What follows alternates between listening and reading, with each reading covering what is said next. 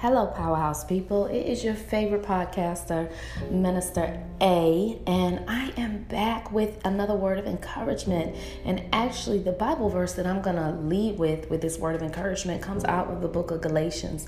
And the verse comes from Galatians 6:9, and it says, "Let us not be weary in doing good, for at the proper time we will reap a harvest if we do not give up." Life can really do you in sometimes, and that is what I'm learning.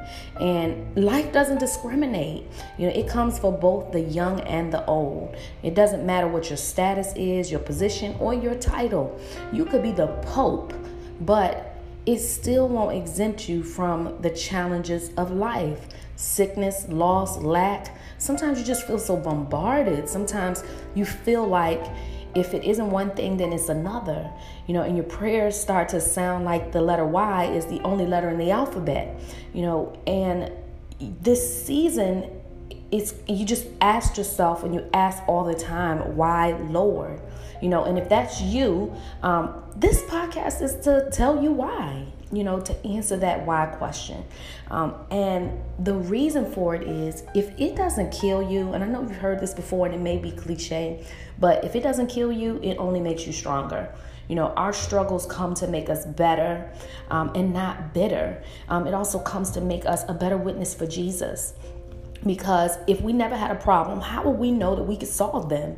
There's a testimony that comes out of every single test. So sometimes you got to go through some things in order to get out of them. So it's not why me. Sometimes you just have to look at your situation and say, you know what, try me, which is exactly what Jesus did before he started his ministry. He started his early ministry in a period of testing. He was led into the wilderness, where Satan came and tempted him for 40 days and 40 nights. The Bible says that he fasted. And when I think about fasting is something that we do, and it makes us vulnerable. And what you know about vulnerability is vulnerability, did I say that right? Makes us more susceptible to attacks, and that's why the test, when the tests come, they're not going to come when you're on the top of your game. The tests are not going to come when you're confident and when you're sure, and when you're on the mark.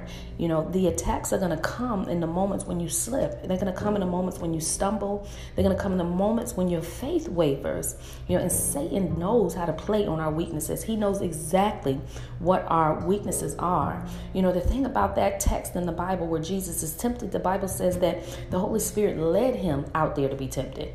When I'm thinking about that, that's some frabernacle right there. Here's Jesus ready to step out in all his glory as the Lamb of God, to give his life as a ransom for so many undeserving souls like you and me, doing a good work. This is a good thing.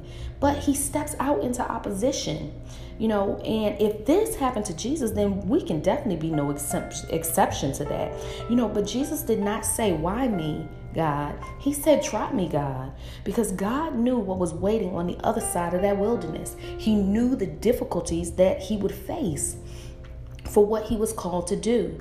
And God knows the difficulties that you are going to face. And in order to know how strong you really are, you have to apply some pressure. There's a quote by Martin Luther King that says the ultimate measure of a man is not where he stands in moments of comfort and convenience, but where he stands in times of challenge and controversy. I'll tell you what, you cannot judge a book, by its cover. You can't judge a book by how it sits on the shelf, but you take that book off the shelf, you open that book up and you start to read those pages, and you're going to know exactly what that book is all about. And it's the same thing with us. God needs to know where we stand. God needs to know what we're all about. So sometimes to know what we're all about, he has to open us up. He has to see if we're going to crumble under all that pressure, and if you think about pressure, what happens when pressure is applied? When pressure is applied to matter, particles of matter, it draws those things closer together, and this pressure that you're facing is going to draw you closer to God. That's what pressure does. Have you ever watched one of those medical shows, and someone comes in with a wound? 9 times out of 10, the first thing you're going to hear is this: the physician's going to say, apply pressure. Why? Because if you apply direct pressure to any injury, it slows down and can even stop blood flow. So pressure sometimes is a good thing. And sometimes God is going to put that pressure on us. He's going to turn up the heat in our lives just to see what we're all about. Life can come and it can cut you real deep, but God steps in and applies that direct pressure. Sure, it's painful, but it's purposeful, because character is revealed when pressure is applied. Remember that a diamond is just a chunk of coal that did real well under pressure. And that's a quote by Henry Kissinger. But it's true. It's so true. A diamond initially starts off as just a lump of coal, but you put a little pressure under it and something beautiful comes out of it. No one is exempt from the pressures of life. I'm a minister. Yeah, I'm here to encourage you. I'm doing podcasts, but that doesn't exempt me from trials and tribulations. Heck, life happens to me too. In fact, I think the devil comes for me even harder because he doesn't want me to encourage you. But this scripture that I came across, says that if we want to reap a harvest, if we want to get those promises that God promised us, we have to keep going. We cannot give up, and it may not happen today and it may not even happen tomorrow, but if you keep going and pressing on towards that mark, if you just wait on the Lord, the Bible says, if you can just wait on him, he promises to renew our strength. If you continue to seek him, the Bible tells us that we will lack no good thing, and if you don't get weary in well-doing, at the appointed time, you will reap a harvest if you faint not. Powerhouse people, we have got to keep going. I know it's not easy, and life sometimes comes in like a flood. But let me tell you something. Our God is greater. Our God is greater than any problem, any situation, any circumstance that we can face. And sometimes he just wants to apply that pressure onto us to see what we're made of, to see whether we'll crack. But we're not going to crack because we are diamonds. And that's what God intended us to be. And we have the power and the authority to change our situations, but we have to put our faith and our trust in God. We cannot do it alone.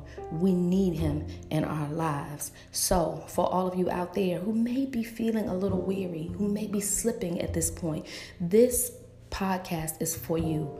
Just hold on to the fact that at the appointed time, you will reap the harvest if you faint not. Thank you so much for tuning in to the Powerhouse Podcast. It is my prayer that this word has encouraged someone out there on today. Please spread the word, tell a friend, share this podcast. This is for you, and encouragement, it doesn't cost a thing. Y'all be blessed out there. Bye.